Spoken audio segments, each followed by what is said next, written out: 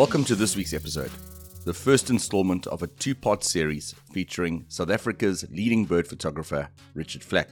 These episodes go beyond the realm of photographic advice, providing us with a unique glimpse into the life of the man behind the lens. In this initial episode, we delve into the motivations that drive Richard, explore his journey to mastery, and navigate the challenges of handling disappointment and insecurity. There's so much more to cover in this insightful conversation. I must apologize for the audio quality in this episode. Unfortunately, I encountered some technical issues on my end. Nevertheless, I was eager to present the episode in its most authentic form. I hope you enjoyed the raw and unfiltered content. Enjoy. My name is Adam, and I'm the host of this proudly South African birding podcast. This podcast is your number one source of news about birds, birders, destinations, conservation, gear, books, and anything that we think birders want to hear about. Bring new life into your garden with Westerman's Wild Bird Seed, a delicious seed mix attracting a variety of wild birds to your garden. Find it at various pet and lifestyle retailers across South Africa, online and in-store. Westerman's, for the love of birds. Let's dive into this deep chat with Richard Flack. So I've got Richard Flack back on the Bird Enough podcast.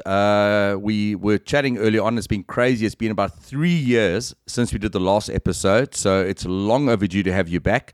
I know a lot has happened in your life, and really excited to have you back on the Bird Enough podcast. So welcome back to the Bird Enough podcast. Oh, thank you so much, Adam. As per last time, such a privilege to be here, and I can't believe it.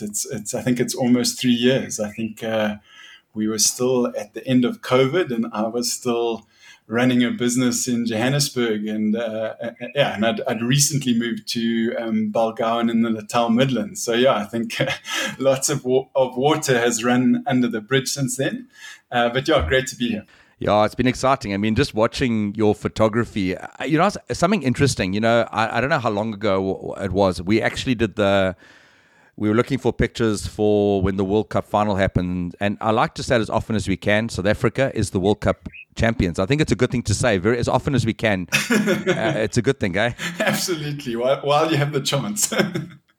Let's not talk about cricket though. I mean, I was quite proud of the guys. I know there's different views, but I thought they put in a proud effort. But that's probably not something we want to a rabbit hole we want to go down. I agree 100%. I'm actually one of those people. I know it's a birding podcast. I love cricket also, so we'll just talk about this quickly.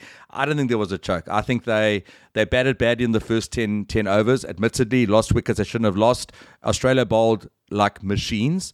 But the way they fought back, the way they played, I'm very proud of the team. And I think come 2027, I think we've got a really good chance of coming out. And everyone says, you're saying it again. Yeah, I mean, we've got guys like George Coetzee and a lot of youngsters in the team that I think when it comes to 2027, Marco Jansen, they've had the opportunity. They've got all the butterflies out their system. So, maybe by then we can get a gig and go do some photography at the World Cup. That'd be quite cool. That'd be awesome. But I agree with you, Adam. So, Rich, what has been exciting? So what I was trying to go around that was I asked you if I could use an image, and I went back to I got one of your collared sunbird pictures, which was a really awesome picture.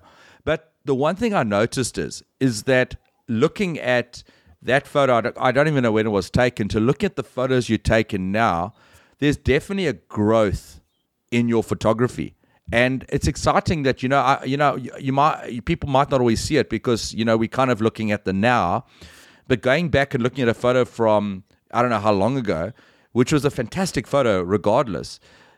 It's been interesting to see the growth that there's been in your photography over the last few years. I don't know if you've noticed your own journey, how growth has been over the last few years. I mean, maybe just talking about those last 3 or so years, have you seen growth in your own photography? And are there things that you've done along the last 3 years that have maybe added to you growing in your craft? Firstly, thanks, Adam. That's really kind. I mean, I think first, just by teaching photography, I remind myself where I started, and I have this one slide where I put up images from the beginning of my journey. I think I was 2-3 years into photography, and It always makes me laugh because I was so proud of them. They were my favorite shots after a 2-week stint in the UK. And I remember showing them to this professional photographer, and he was a lovely guy. He was really kind, but his face was one of those faces that kind of told you what he really thought. And, I could just see he was really worried about my future as a photographer. And, I think looking back, you can obviously see just what you've learned, the knowledge you've acquired, and how that's just helped you grow. But it's always good to look back at where I started and just how things have progressed. I think in the last few years, definitely. I think just as you start to learn more, and I've been probably studying art and other genres of photography more than I've been concentrating on wildlife photography. I've just learned and been inspired by just so many different things. And I think, once you start practicing those things and putting them into play, you just see yourself start to morph, and your ability to capture stories and I guess express emotion in your images improves. I've definitely noticed a bit of that, which has been great. A question I'm always interested in is, and we'll talk about this. This is a very important question to ask early on, because we can talk about a lot of different things as we go through this episode, not just about photography, but what is the thing that drives you? What is your motivation? Because, one thing which I can say, I had a conversation with someone the other day. I won't name drop and make the person embarrassed, but I had a conversation. This person just was saying, one thing about you, not only you're an amazing photographer, you're a fantastic person, and there's a definite depth to your character that goes way beyond just being a great photographer. At the very core of who Richard Flack is, what is the thing that drives you? What is the thing that keeps you aligned with your purpose? What does that flow out of? Yeah, Adam, early on to get so deep and philosophical, but I'll try and answer that as best as possible. I think we've known each other for a few years now, and you probably know the answer to it. But I think, the center of who I am is my faith. And I guess I love God, and I think, my heart is to honor him. And that, I try my best to keep that at the center of everything. I don't always get it right, but I'm really willing to apologize when I get it wrong. But that's my anchor. And I think that relationship with God and having that at the forefront of who I am sort of, is a compass for my decision making and the things that I do. It's definitely the things that get placed on my heart come from that core. And that drives, I guess, from a photography perspective, that drives a lot of why I do what I do. I think just being able to show off, just how awesome creation is and just how awesome birds are. I think that's that's driven by that. I think, just getting people to appreciate what we have. I would just hate a world where we don't have nature. I think nature's been such a big part of my life. I think it's where I've gone to get perspective. It's definitely where I spend time with God. And I think everyone has different worldviews, but for me to be authentic, that's at least mine. And nature's been such a big part of that. I think in the beginning, photography was that for me. It was a way of getting perspective and being still, and I guess recovering sometimes from challenging work environments. I definitely had a few of those. And then I think, I've started to realize that, the things on my heart can also be outworked in photography. So I love building confidence in others and encouraging other people. And seeing them grow. It was the original reason I got into business. I sometimes got distracted, but that was my main reason. I wanted to make as just a small positive difference in the things that I did, and that normally revolved around people. And I guess I've started to see that, come more and more into my photography, whether it's been through teaching or doing talks or whatever. I've just seen the power of photography to do those things. And as a result, it's incredibly fulfilling for me.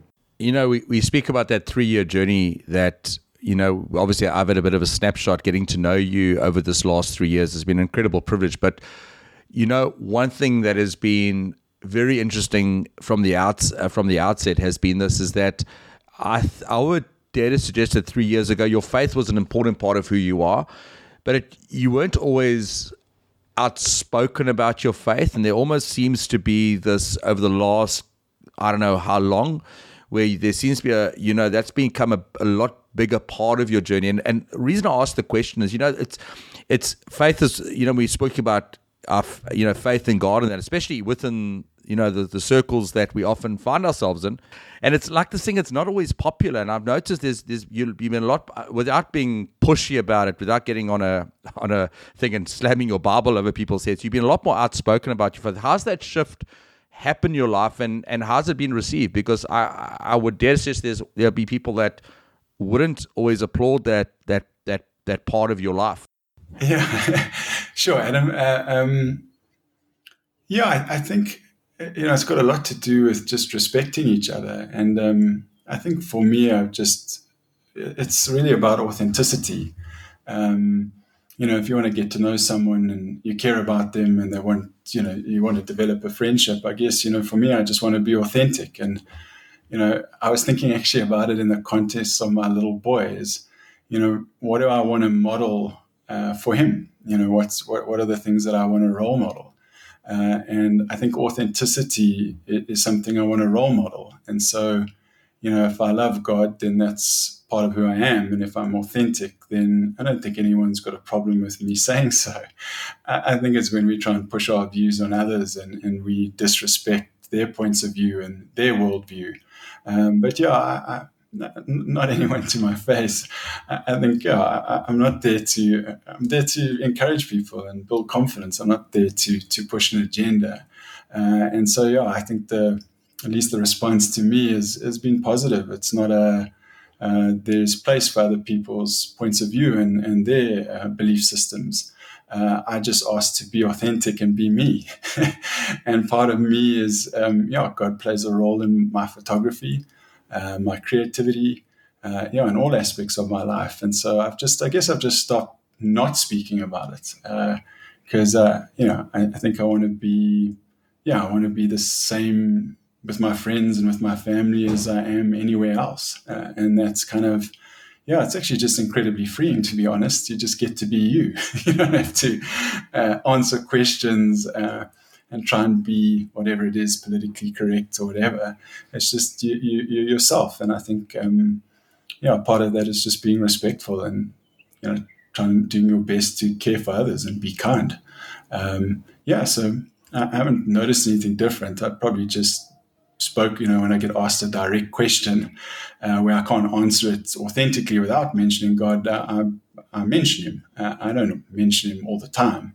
It's just when it's a more personal question or question where I just feel it's right to do so. And then obviously over the last couple of years, what's been quite interesting is the, we'll talk about your mentor program in a moment, but how your journey has not just opened doors for photography, but even for you to be able to get involved in corporate, use for no better word, corporate gigs. It's been quite interesting how the doors opened as you've pursued your passion, even into other areas. Yeah, it's been as interesting and I guess unexpected for me. I've really, I guess since leaving my job 2 years ago, which was an incredible season with an amazing bunch of people. I've always been someone to follow my heart and just thought it was time to leave that particular season. So I followed my heart with regard to photography and that led to starting to teach and just share my knowledge with others. But on the business side, I honestly was just wanting to learn to listen better. I think it's such an important skill. And so I went to a friend of mine, founded a business coaching company, and very kindly took me on some quite serious training. So I've now been trained as a business or executive coach. And just open amazing doors. I think for the same reason, coaching is asking the right questions and supporting executives and business people to really just help them find answers to their challenges and help them realize that they've got incredible gifts and skills that they can use. And I love that. I think it's just being able to inspire others and encourage others in business as much as in photography is just incredibly fulfilling for me. And yeah, it's just led to some interesting stuff. I would have never thought I'd be building a coaching program to help sort of CEOs and executives. But yeah, such a privilege, and it's stuff that I'm passionate about. I'm always been passionate about leadership and authentic leadership and helping, I guess, leadership teams learn how to navigate business and set up winning organizations. I've definitely failed often, and so I have some badges that I can display. But as a result, you get to learn a lot, and I think that's helpful if you're the person asking the questions and supporting the people that are now steering the bus. So, yeah, it's been an amazing experience. So one of the words that came up when we were chatting about 2 months ago, and it was just a word that stuck with me, was because it's a word I've heard a few times. It's the word mastery, and you spoke about. I don't know. You might not call yourself that. I think people around South Africa would probably say that you'd be at least be in the top 5 nature photographers in South Africa, an incredible photographer, and in some sense you've attained some sort of level of mastery of your craft. And let's talk about the journey. Let's talk about how this journey has looked. And a guy that spoke about this actually in a book was a guy called an author called Robert Greene. Actually wrote a book on mastery, and it's actually a book I'm reading at the moment. It's quite interesting, and I've been thinking a lot about our conversations. This is where this whole thing kind of sprung from, this whole idea of mastery. And, the first stage he kind of speaks about, and I'm just going to kind of go through the stages he speaks about just to see how if that would fit into your journey. The first step is almost apprenticeship, and you spoke about that when you go back and you started off this journey. Were there people, how did this journey, I'm not necessarily looking, last time we spoke about how do you get into photography. I want to go right back to the beginning of when you started your photography journey and you were fresh and you thought you're amazing, but you look back at the photos right now and you say, oh, I wasn't that amazing. What did the beginning of the journey look like? Were there people that invested into you? Were there people that you look up to? How did this, right back at the beginning when Richard was just starting this journey off, let's go back to the beginning. I don't want to know how you started. We did in the last podcast. You started off, what happened at the beginning? What did the beginning of the journey look like? Because there's always lessons we can learn about how you've got to where you are. I think people often look at where you are right now, but there's been a journey to get to where you are right now. So let's go right back to the beginning. Richard's a new photographer. You think you're a crackerjack oak, and probably look back. Let's talk about that time. Yeah, I'm not sure I ever thought I was crackerjack in any shape or form. To be honest, my wife started my Facebook or social media page because I was insecure about my imagery. I didn't think it was good enough. And yeah, I guess it's the question you're asking is around, how have I been able to, I guess, build confidence? Because I really did. I started out, not wanting to show people my images. And I love my wife. She just believes in me and she backs me. And I think that's such a gift. And she really did start my social media. She also was the person who encouraged me to show my first ever habitat shot. So my journey was one where I think most people start, and is that we kind of think our shot's okay. We love some of our images and we're not quite sure why, or we're not sure if they are great or what other people think about them. And it's an insecure place. And I think I took longer than most to get out of that insecure place. And I think that's a big reason why I enjoy sharing now is to kind of look at the things that built my confidence along the way. So I'm not sure if that's let me first ask: is that helpful to look at that and dig into what helped me in that regard, or is your question different? Well, the thing is, okay, let's ask this question first. Were there people that you looked up to at that time that kind of inspired you, that you kind of looked up to and said, "This is someone that that I would aspire to be like"? Were there people that you almost drew from at that part of your journey? Or was it very much a self something that came from yourself at the beginning for you? I think I wish I'd been more. Yeah, I felt a bit alone, to be honest. I didn't really know what was great. I really didn't think I was creative, Adam. So, as you know, I started because I was a birder and I wanted to identify larks and pipits. So, when I first started, I don't think I was necessarily inspired about anyone. I was really just trying to take shots of birds. I think it's when I just started, I guess, taking images and trying to work out whether they were any good. You sort of, I find photography is a continuum. You might start where I am, knowing next to nothing and not even knowing what composition is. And then you kind of progress. And I think I've always been someone that's want to be excellent at what I do. If I'm passionate about it, I start getting curious and working out how to get better. And then I definitely took inspiration from others. And it's something I really encourage other photographers to do. I just think not to be too narrow in where you get your inspiration from. So I've definitely been inspired by photographers and wildlife photographers along the line, along the way. I think Ben Hall was always an inspiration for me with his birds and environment images and his use of light. I still love his work and I'm still inspired by his work today. And you get inspired by people for different reasons. I found Alan Murphy's stuff. I mean, he must be the setup king of North America.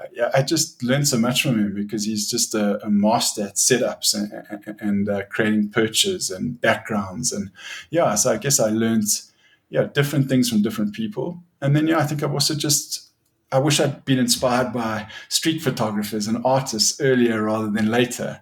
And I wish that curiosity had been piqued, sort of year 1 or 2, as opposed to later down the line. And I think I was first a birder, didn't realize I was a photographer. And I think I've grown into photography. And as I've been more curious about photography as an art, I've definitely been inspired by, just great street photographers. I was actually just studying different street photographers last week because, I think you can learn so much from different artists. I also, people might laugh, but I also get art sent to me and I watch artists analyze different types of artwork because it's interesting for me. I can see how that can be applied in photography.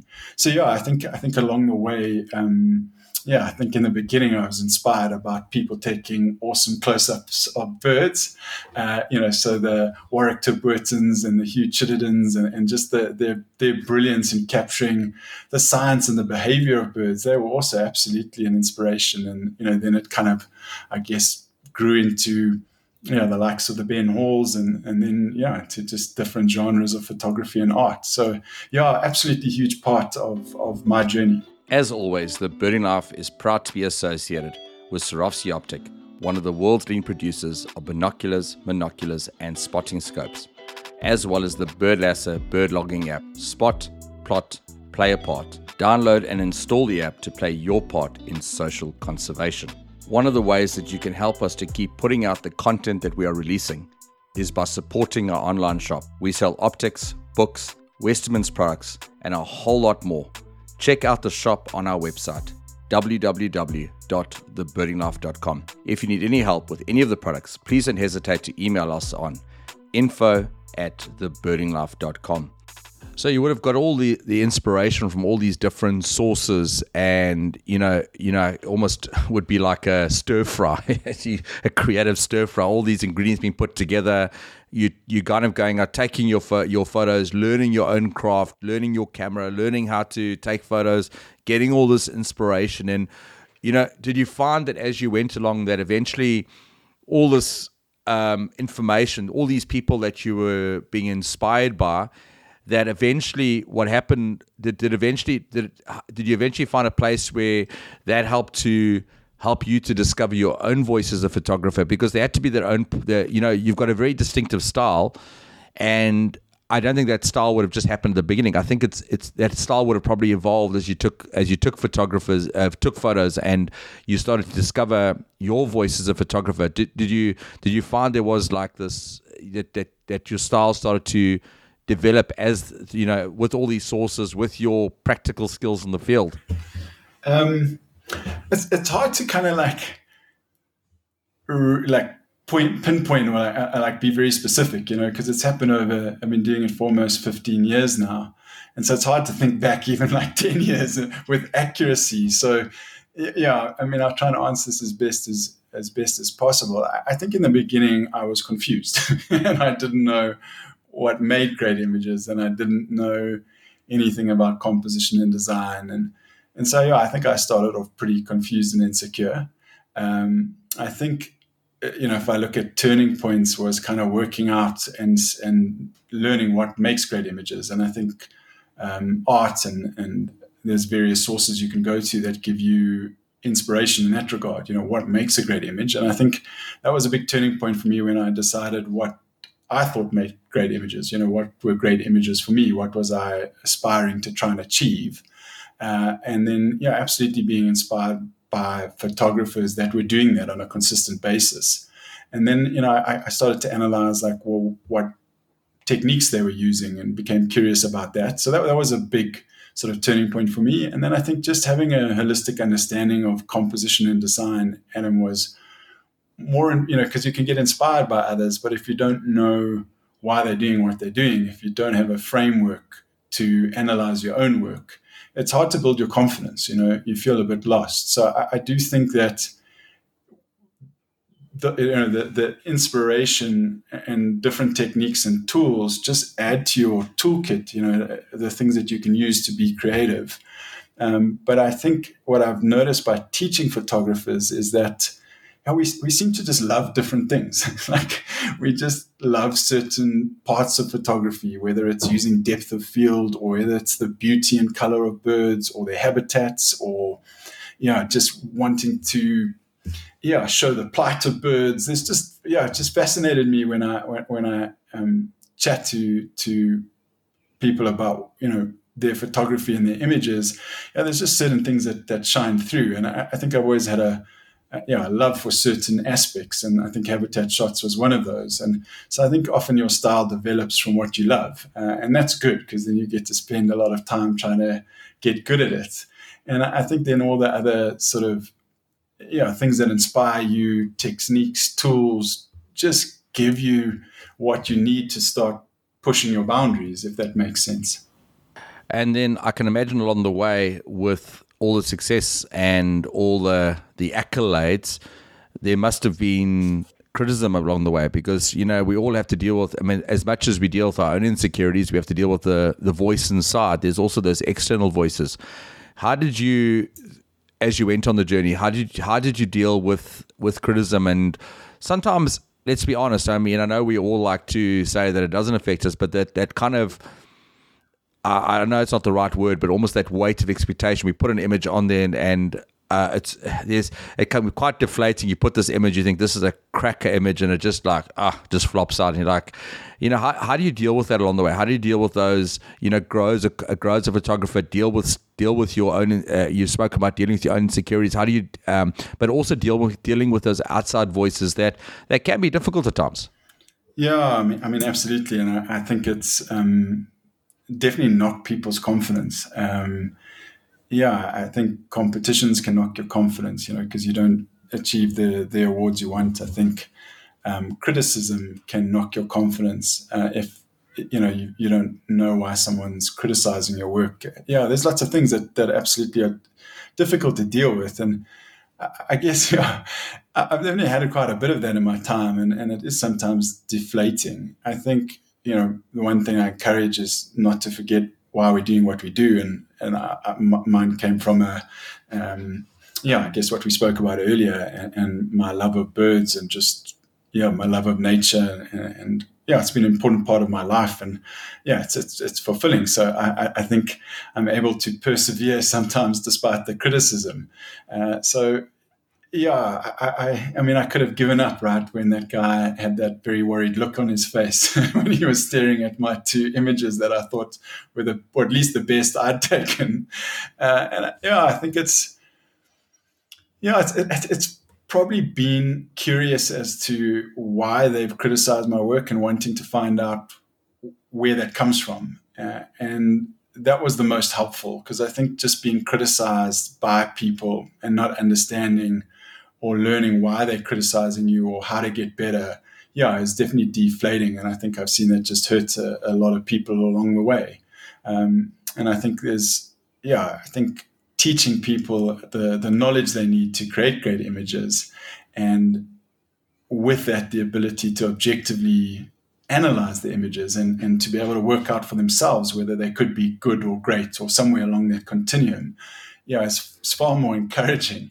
And I think that's how I overcome and have overcame criticism, is just trying to work out for myself, what are people looking for? What are judging panels looking for? What are artists looking for when they are, seeing their work as success? What does that look like? And then once you know what it looks like, well, how do you achieve that? And that's out there. It's available, and there's no doubt understanding how the principles of composition lead you to create great work. Once you know that, and once you know how the guidelines help you apply the glue, because I always teach that the elements in your photographs are the building blocks, the principles are the glue, and then the guidelines kind of give you a sense of where to apply the glue or how to do it. And composition is a tool for us to create beautiful images. It's a tool to use by us to create beautiful stories and tell stories. And so, I think knowledge builds confidence, and confidence allows you to deal better with criticism. So, because you're going to get it. And I think what I've also noticed is once you have that knowledge, you can appreciate other people's style of photography. You might not like it, but you can appreciate the art in it. And I think that's also super helpful.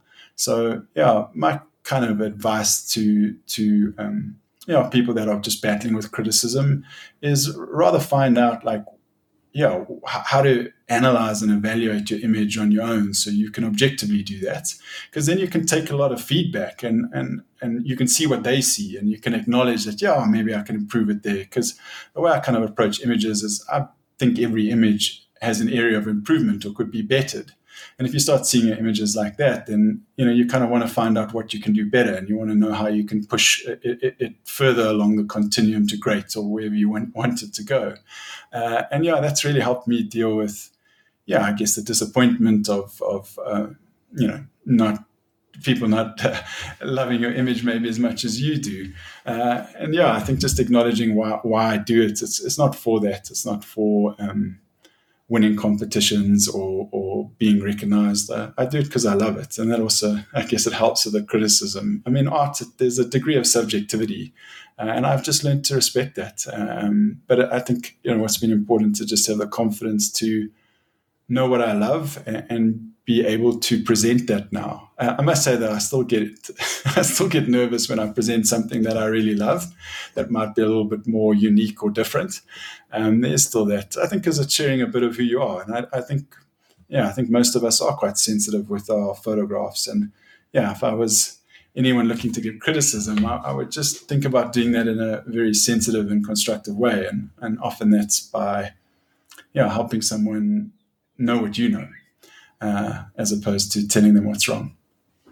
But it probably goes back to that apprenticeship thing we spoke about earlier, that having people that mentor you and pour into you. And, there was a Weaver picture I posted a few weeks ago, and I actually asked you to help me with it, and you helped me with the crop and that type of thing on it.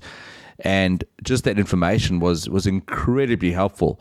And it wasn't just do this here. This is why you should do it this way. This is my thinking behind it. And you kind of mentored me through the process. You spoke about why you suggested, and I think even for newer photographers, I think sometimes if there's, I was thinking this when you said that, if you've got no voices speaking into your life, it's quite easy to actually listen to the wrong voice.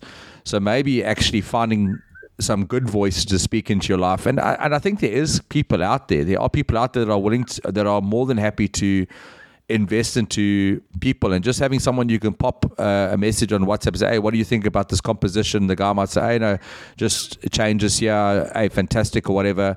But maybe just inviting the right voices to speak into your life might be a good way to actually give yourself a bit of ammunition to deal with that there, because I think if there's no voices speaking, and it can be the voice of criticism is going to be the loudest voice that speaks, if that makes any sense. Yeah, I think it's absolutely good to find people you can trust who are, that want to grow you, because then I think how they approach feedback will be sensitive, and will be with that in mind. And I must say that's been a big part of my journey, as I've been fortunate to have my wife. My father was an artist at university, and he gives, especially in my early days, really good input. And then I think what's been good for me is finding someone that I just know is for me, that is creative, and I guess that has knowledge of composition design to start with, that can and that has the ability to help you grow and give you stuff that will improve your work. And I must say, I've loved that. I built a friendship also similar time to, I think, when I did the podcast with you, is William Steele and I I think we just looked at each other's photography. I can't really remember exactly why we decided to just meet on Zoom. I mean, I think because COVID was quite a tough time, and we just, I think I could see we'd get on, and I think William felt the same, and we jumped on a Zoom call, and we've just developed a friendship over time. And part of that has been kind of sharing our photography with each other. And I've learned a ton from him, and I've just enjoyed someone. I think we definitely celebrate as much for when one of us is successful, as when it's ourselves. And I love that, and I think therefore I get a lot of, really good feedback and insight from him. And it is always sensitive, and it's always different perspective, or he'll help me with it. I think composition is often just looking at it through different eyes and getting different options, and then deciding for yourself which you like the most. There's a degree of what you love that comes into it. And I've loved having that. I've loved having someone that just looks at things through different eyes. He's creatively very different to me. And that's been it's just been a great encouragement. And so, if it's worked for me, I definitely encourage others to find that. I must say, I started out with critique forums very early on, and I found those quite challenging. They did definitely help me in some regard. But I found the ceiling of growth was quite quick in that kind of environment. It definitely helped with like post-processing do's and don'ts. But didn't really help me grow in confidence with regard to compositions and kind of pushing the envelope on how to tell stories and show emotion in my images. But I think they still have their place. They definitely can help teach you. I just think they can also be, if you're sensitive, they can also knock your confidence. So you've got to kind of go into those things, and not take them too seriously, I guess. Take the good. Yeah, if I was listening with a half ear there, it's because I can actually hear in the background there you've got a Rochester cuckoo calling. Quite cool there. Yeah, we've got 5 cuckoo species here, and they're all going. Sorry if it distracts the podcast, I apologize, but he's quite incessant. But we've got black, African emerald, classes, and Deirdricks, and they're all giving it gears at the moment, which is awesome. I get serenaded when I go to bed. It's awesome. It's actually a nice little background for this. I mean, I had a black-headed oriole calling in the background here. Not as cool as a Rochester cuckoo, but still cool that we get these birds calling in the background as we do the podcast. So it's quite nice. Absolutely. I find it such a privilege to live where I do. So, you were speaking there about the whole criticism and that kind of thing. So what is your approach to photography competitions? And for those that might be looking to enter into competitions, what advice would you give them? Yeah, I think, it's a good question. And I really encourage photographers not to kind of hedge all their bets on competitions or take them too seriously. I think, ambition can sometimes make something that you love and that's a joy, and kind of, make it into something you have to strive and perform to achieve. And so, I kind of see competitions as a way to grow. I think the process of choosing your top images every year is difficult. I think if you have to try and choose your top 10 or 20 or whatever it is, it's a difficult process. How do you do that? How do you select the best image in a series?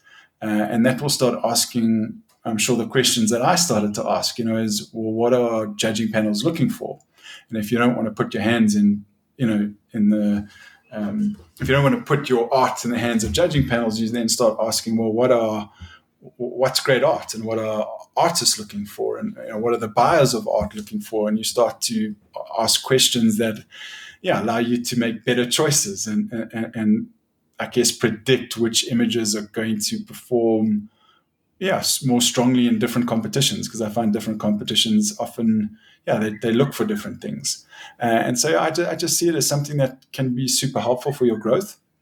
And so I would approach it as that. I think I've never really been one into local competitions. I've entered the international ones. I think it's always been a naive dream of mine some time back to try and, just get recognized in those. It's, more for me than I think anyone else. It's just, how else do you get objective kind of feedback on your work, where 8 people in a jury all have to agree that it's the best one.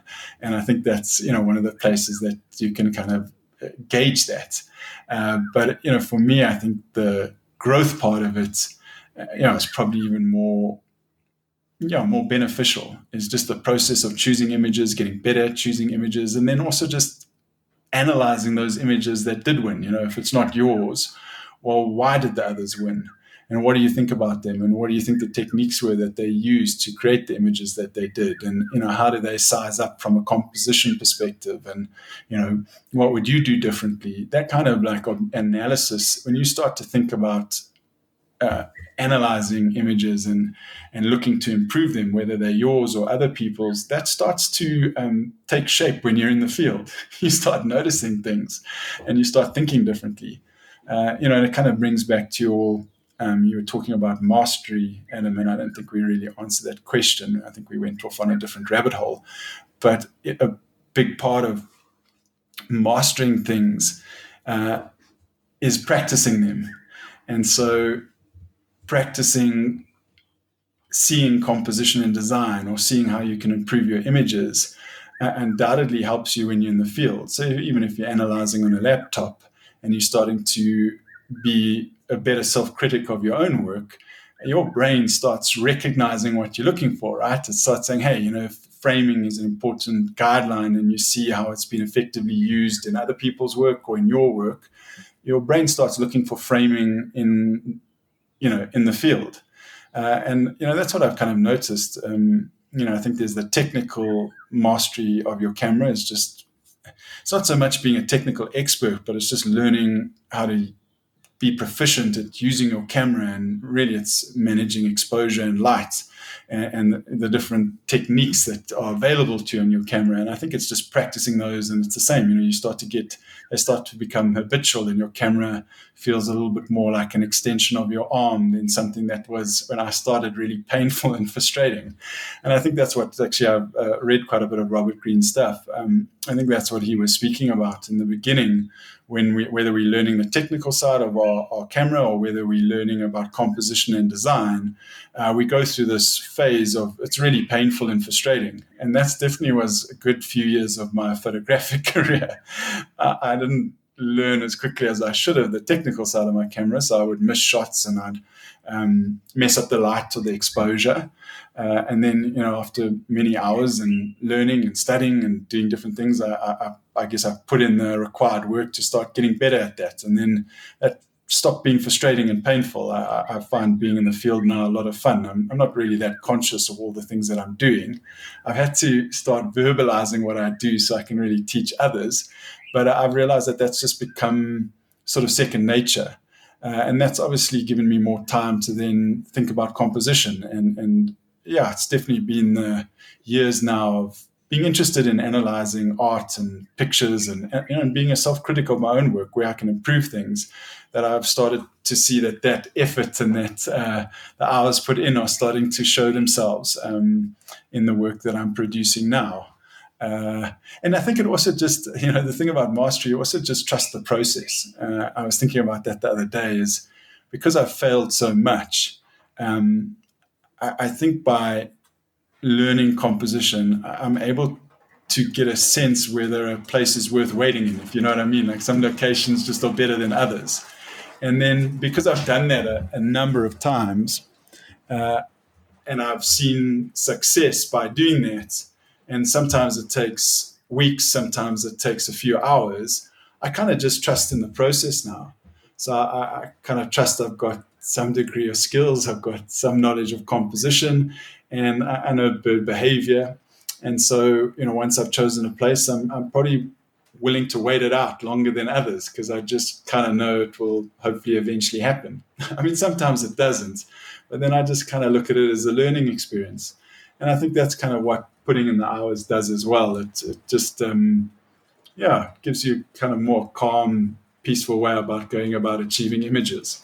I don't have huge expectations. When I actually do my creative workshops here at Balgowan, I really say to people, please don't have an expectation of getting great images. I'm going to teach you everything I know. I'm going to show you practically where I've taken shots and what I was thinking and how I went about it. But, the chance of you getting a great shot while we're walking around, you'll have the opportunity and it might happen, but it's very unlikely, because I think 9 times out of 10 I go out and I come back with nothing. I was laughing because I spent 13 hours in the last 2 weeks sitting in a forest getting bitten by mozzies. And I do not have a photograph to show for it. But I've had some really cool experiences and I've come really close. And I guess that just, I kind of trust in the process and I've got some thoughts about what might happen. And I'm pretty sure it will. Otherwise, I'll learn what I did wrong, why it wasn't a good place to wait at or whatever. But I hope that's helpful. Well, that Robert Greene book on mastery is a fantastic book. If anyone's looking to look, it's not a photography book, it's not a birding book, it's just a really good book. But Robert Greene speaks about that thing about that to master something.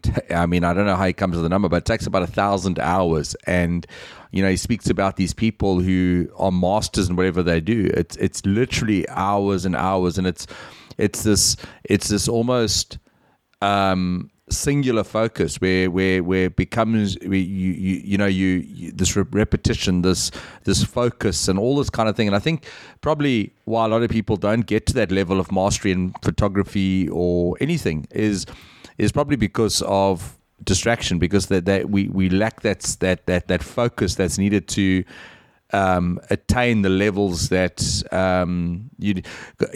we'll talk about that in a while. And you spoke when we'll bring that up in a moment now. But you spoke about when we had a conversation a while ago about how you've practiced certain photographic technique for years and years. Not like you do this technique this time and another. You've worked something out that works for your photography. And you've just done that again and again and again and again. So it almost builds muscle memory, and it becomes part of who you are. And I mean, there's so many photographers I met. There's always a new thing. They're always trying something different. It's always the latest thing, and possibly even that just takes hinders their growth. Yeah, I mean, I think just 2 points. Just going back to putting in the hours. It's really interested me just at a creativity level. Is that I think to be able to identify creative opportunities and see, what's available to you, I think practice is a key part of that. It helps set the table. Can just pause there quickly, because I think that's important. As you're speaking about that, we've almost made creativity this like magic thing. Oh, Richard, you're so creative. And the one thing Robert Greene speaks about in this whole thing about mastery is that it's almost the practice you put in that unlocks that creativity. So it's like the reason that creativity, and I know it's right, is unlocked inside of you is because of the practice you've put in. Yeah, I think that's one of the things, Adam, and why I look at that is I get so many people that tell me, that even come on my program, that say, I'm just not creative. And it's very unlikely to be true. Often they're, strong problem solvers, successful in business, or, artists, or, in a different genre. Well, not so much the ones that say they're not creative, but the ones that say they're not creative, it boggles my mind, because I can see where they've been creative in their life. And I think creativity has been maybe misunderstood. I've now spent quite a bit of time researching and studying it, and had just the privilege of he's a family friend of ours that wrote a book on creativity called Creativity Explained. His name is David Prelade. And I think it's one thing being able to read a book, but it's awesome speaking to the author who's poured, years of their lives. I think it was over 5 years writing the book, and he researched musicians. And a key finding was just how important it was to put in the time and practice. Even the Keith Richards, they would put it, they might have been given creative opportunities, but they recognized them because they were master guitarists. And I really do wonder how many of us say we're not creative, but haven't put in the time to see how creative we may be. And I think about someone like Roger Federer or whoever, Tiger Woods, or some of them started with incredible natural talent, but some of them didn't. They just put in a massive amount of effort and practice. And there was no guarantee that they would be the world number one golfer or tennis player.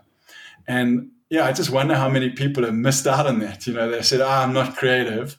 And so they just didn't put the effort into art or photography or anything else. And so they never really got to find out. And that's always my biggest encouragement is one, I think we're all creative in different ways. And I think you're only going to know from a photography standpoint, if so, once you've kind of done the hard yards. And that's a bit scary because, what if you're not?